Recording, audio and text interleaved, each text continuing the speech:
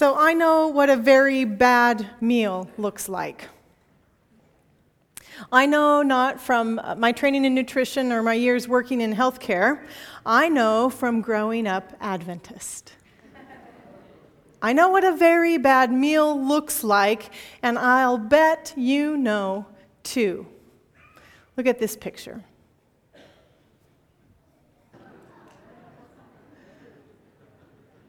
That is a very bad meal. These Bible stories were published in 1963. That's the year I was born. Pacific Press and Review and Herald. Now, it's not enough that there's wine being poured and there's rich food all over the table, but it's a pig.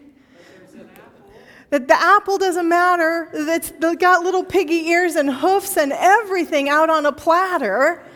And in case you don't know if it's a bad meal or not, you just look at the gentleman in the back. Two of them are gesturing over their mouth and bending over like they're gonna be sick or something.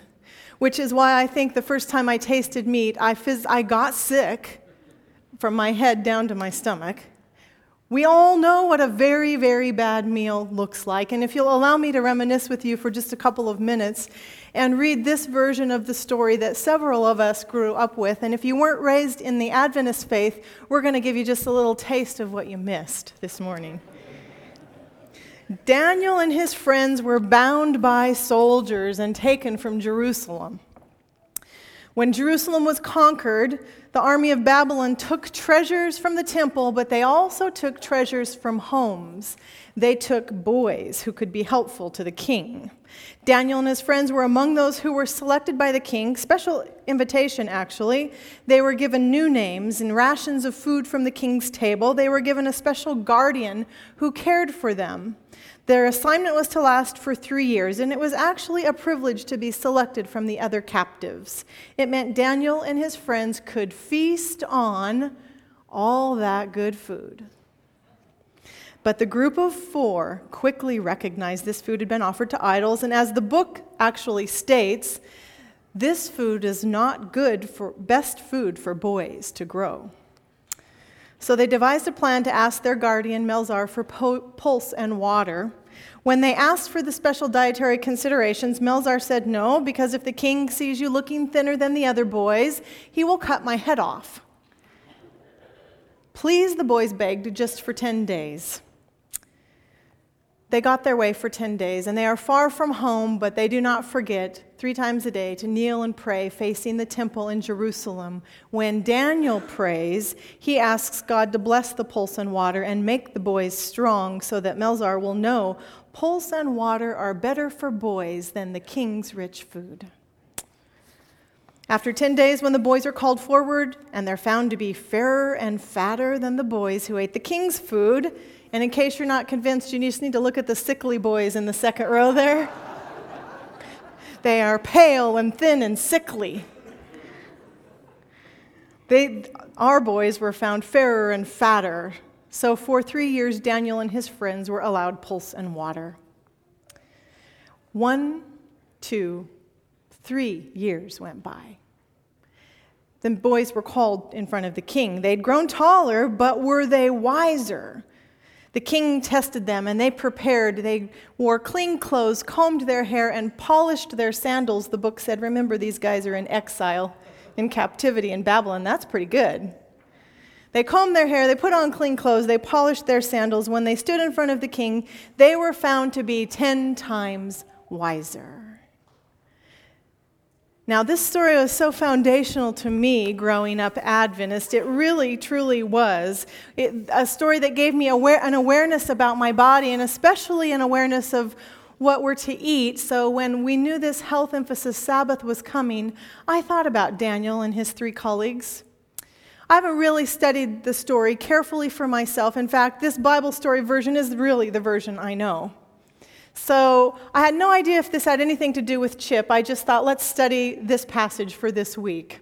I've been on vacation most of the week, but when the rest of the pastors met on Tuesday, I gave them the passage they could read and study if they want, as we usually do on Tuesday mornings. When Pastor Ken sent me a report later in the day about staff meeting, and I had said, if you learn anything interesting out of the passage, let me know. And Ken sends me an email and says, you're pretty much on your own with this passage. These are my friends. There is a Bible in the pew in front of you. Daniel chapter 1 is where the story begins. It is the first of a cluster of 6 stories, most of them featuring Daniel and the other Israelites. 6 stories that form the beginning of the book, and I think that it is important that we remember that, and I'll come back to it later. Daniel and his friends are essentially slaves. They're captives. They're not there by choice. Babylon is a city-state with a rich history, a history of destruction, rubble, and ruin, and a history of expansion, building, and improvements. Through the centuries, actually, Babylon rises and falls many times, as rich of a history as almost any city in Mesopotamia.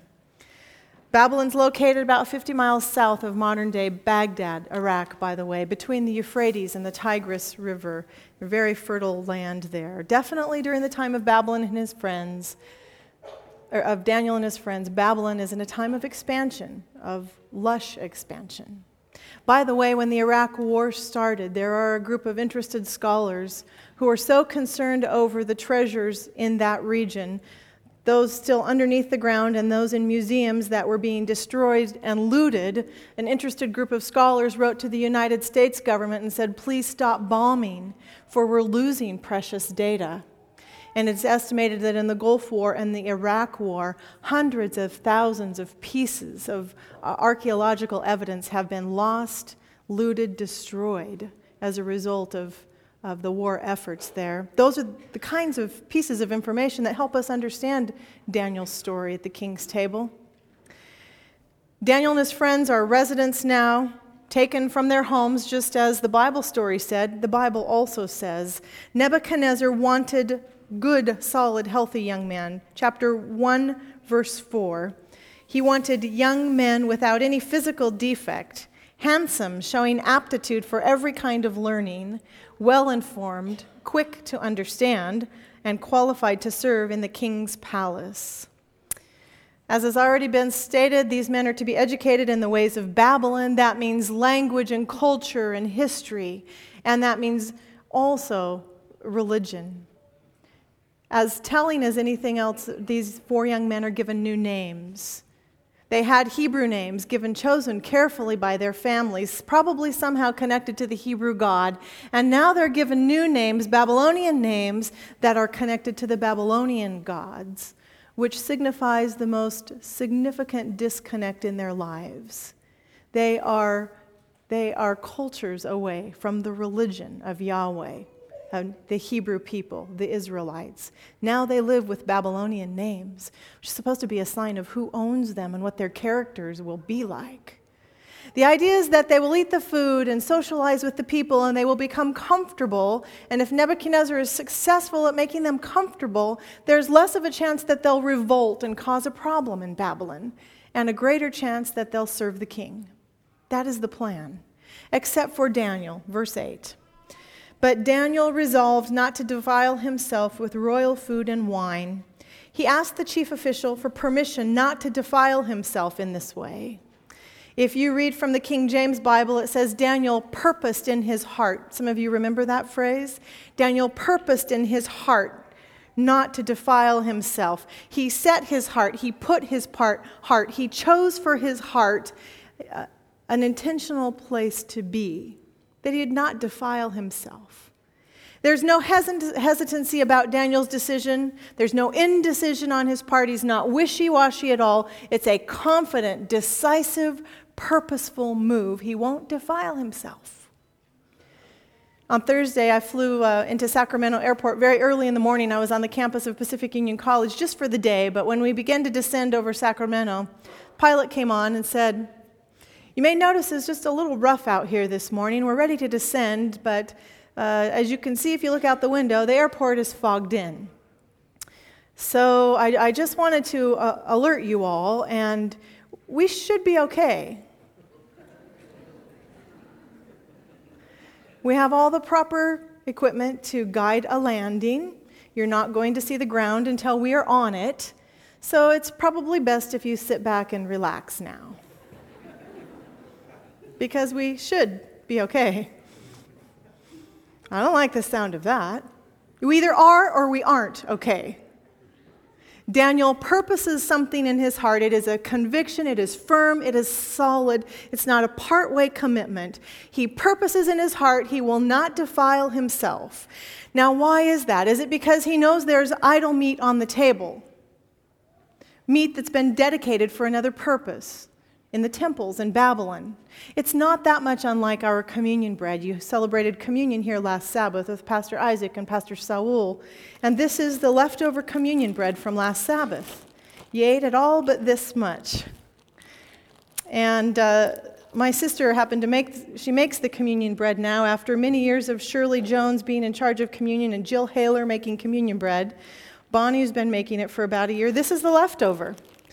Those of you who've grown up Adventists, you know we don't eat this. That there's something special that happens to this. And when I was a little girl growing up, I saw the deaconesses burn this. I saw my mother throw this in the fireplace and burn it. And pour the grape juice out on the ground because it's been on the table in the sanctuary and it's been dedicated for a purpose. And that is on page 71 of the church manual. And has biblical roots. That's the idea with the idol meat. It's been dedicated for a pagan purpose. So is that why Daniel doesn't want to eat it? Is it because of the Levitical laws in Leviticus chapter 11, which, by the way, it's interesting, Leviticus 11 doesn't mention wine. Is it because of other teachings that these Hebrew youth know, you really shouldn't eat any food from a Gentile table? It's all suspicious. So just stay away from all of it. What's the reason Daniel chooses not to eat? Why does he think this food will defile him? Probably one of those reasons, but it is not a small choice for Daniel. Some people say it's a small, day after day, habitual choice to just do what Daniel did. Well, this is not a small choice for Daniel. The way the Hebrews ate in exile and after exile in particular is a defining mark on who they belonged to. Not unlike you and I with the Sabbath, that we choose to honor this day. It's a defining mark. We're quite unique out in the world, aren't we? So for Daniel, this isn't a small gesture. This goes to his very identity as a son of Yahweh. He chose not to eat any of the food or drink any of the drink, along with his colleagues. And verse 20 records the result. In every matter of wisdom and understanding about which the king questioned them, the king found these men 10 times better than all magicians and enchanters in his whole kingdom. And as it turns out, Daniel and his friends were living by a principle many Adventist Christians live by and have for decades and even into centuries now. We believe in a holistic approach to life, that our whole body belongs to God, that it is our whole body that we bring and surrender to God and fall under God's will, how we should use our body, what we should put into our body so that our bodies will better serve God. It's a principle Daniel and his colleagues were living by. Our entire body is under God's authority. And a nation watched Daniel and his friends. I believe that I have to agree with the commentators who say the point of this story is not really that a vegetarian diet is superior. I think I have to agree with them. The point of the story is not to say you'll be superior spiritually, physically, mentally if you would choose this diet. And by the way, should you choose to come to this cardiac health improvement program, I am so proud to tell you that no one will teach you in this program or your friends that we are superior because we choose to eat in a healthy way. I am so proud of that in this program, Mike and Arliss and all those who help you, that it is humble in its presentation. I don't believe that's the purpose of this story. Stay away from all the bad food and the drink and you're superior. Because today in 2009, the Adventist Church, with this health message we have embraced all of these years, we find ourselves in a new situation with a world, and America at least, that agrees that it matters what we put into our body, with an America, a scientific community and a nutrition community that largely agrees that a plant-based diet, a diet that includes less meat products, A diet that includes some other habits like exercise and sleep and water is a good choice for people. It will lead to less incidence of disease, and it's correlated with a much longer and healthier, productive life. There isn't a whole lot of debate about that in 2009. We really are in a different era. Just Monday of this week, when the news program was on, one of the 2-hour major network news programs in the morning, and in the first 30-minute segment, there were 2 features on health and nutrition. I was interested to notice that, how abundant the topic is in the news, and 2 segments together almost. The first one was of an aging man who's written a book. I think this guy is a little bit like Jared Wright, because this guy believes in vegetarianism so we can decrease our carbon footprint on the earth. He believes in a plant-based diet because it's better on all of our resources, because it feeds more people, because it's a way we could solve global poverty. If we were more careful about what we consume and grow and eat, we would have more to share. And our planet will last longer. And by the way, Adventist Christians ought to embrace these teachings because they're biblical. From Genesis 2, they're biblical. The second segment happened to be with children who had chosen to become vegetarian, and what that means in a home if a child decides they would like a vegetarian lifestyle, and how do you cook to accommodate everyone in the household. They interviewed a 7-year-old girl. It was a precious interview. She had purposed in her heart that she would stop eating animals. And by the way, children and teenagers now in the 21st century, when they take steps towards a plant-based diet, a vegetarian diet, it's often for ethical reasons, for fair and humane treatment of animals. Something Adventist Christianity hasn't even really talked about. So they interview the little 7-year-old girl who has decided she will not eat any animals, except for she doesn't feel so bad for the fish. She said, there seems to be more of them in the water swimming around together, so I don't feel so badly if I eat a few.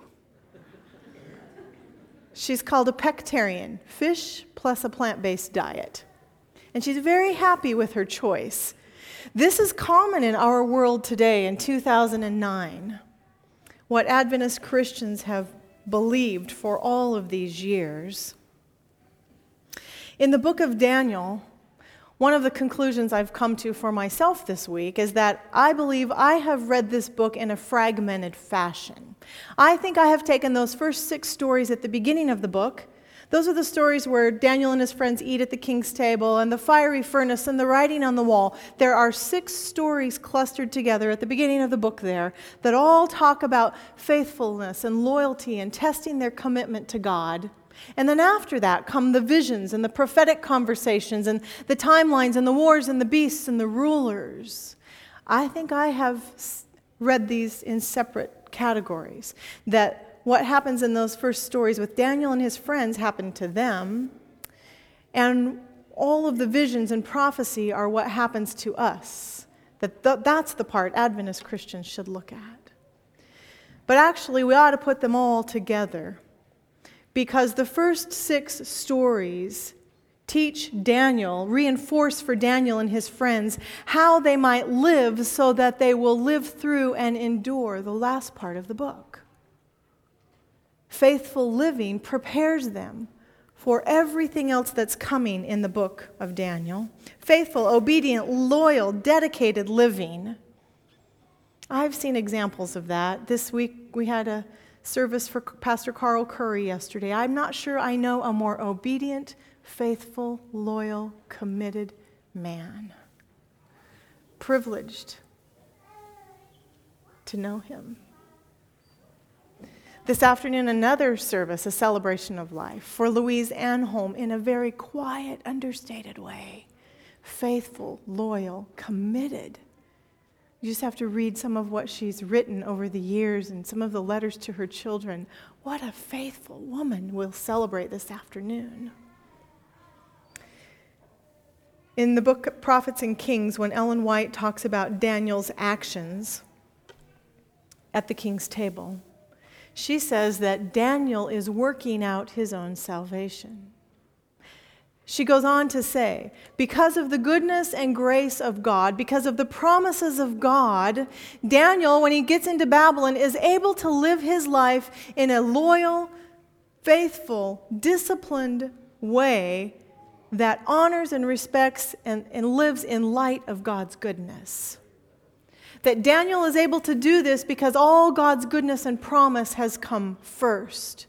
So it actually isn't probably a story that teaches us vegetables and water are better. In Babylon, everyone knew if you eat vegetables and water, you will end up sick and thin and not able to work, like the men featured in the back row of the picture, actually. That was the common experience. But here come these 4 faithful, loyal Hebrew men, and they're eating this ridiculously poor diet. And Nebuchadnezzar has made all of these promises to them, and in the end, they stand tall and wiser and fatter, not because of Nebuchadnezzar, but because of the God of Israel. God has blessed them. That's what the story is about. People who choose to live in response to God, faithful, loyal, committed, obedient people who will purpose something in their heart. That's what I believe is happening. It is the beginning of 2009, and it is predicted to be one of the most historic years in American history. We don't even know what to expect, really, in America, do we? It is also the beginning of a year between you and God.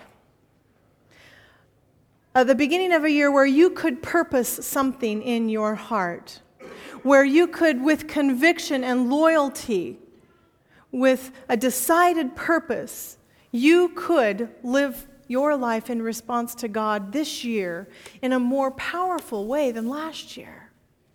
I'm really beginning to believe that it's true what you hear. If you set your mind on nothing, we usually arrive at nothing. If we set our goal nowhere, we usually arrive nowhere. Isn't that true? We needed a calendar in our house for 2008. Last year, as 2007 was coming to an end, we got all the way into January of 2008. I had not bought a calendar for the house yet, so I went to the bookstore at the end of the month. At the end of January, if you need an 2008 calendar, what you have to choose from is John Deere, WrestleMania, Harry Potter, Taoism, and baby pigs dressed in ballerina clothes. So in my kitchen all year, we have looked at baby pigs dressed in ballerina clothes. And all year I have said, this will not happen in 2009. I will get to the bookstore. We will look at something respectable in this kitchen. And it is January 10, and I have not been to the bookstore. And I'm worried we'll be looking at WrestleMania or John Deere. If we purpose something in our heart, if we take a stand like Daniel, which is really what's happening here, with conviction, he says, I purpose in my heart to do this, God. The story tells us God blesses that action. Can you purpose something in your heart between you and God for this year? A step of wellness. Last year, when we were at this time, Chip Emphasis Sabbath, I reread that sermon, and I invited us all, if each of us, each one in the church, took one step towards wellness, we just chose one little step, one habit we could include in our regimen, one step taking us closer to wellness, that together, collectively, as a church body, we would be so much more powerful for God. Can you take one step? Can you commit purpose in your heart now for this year? Just one step towards wellness. Because I'm also persuaded it is true. God is not looking for influential people he can make faithful. He's looking for faithful people who will be influential. Purpose in your heart.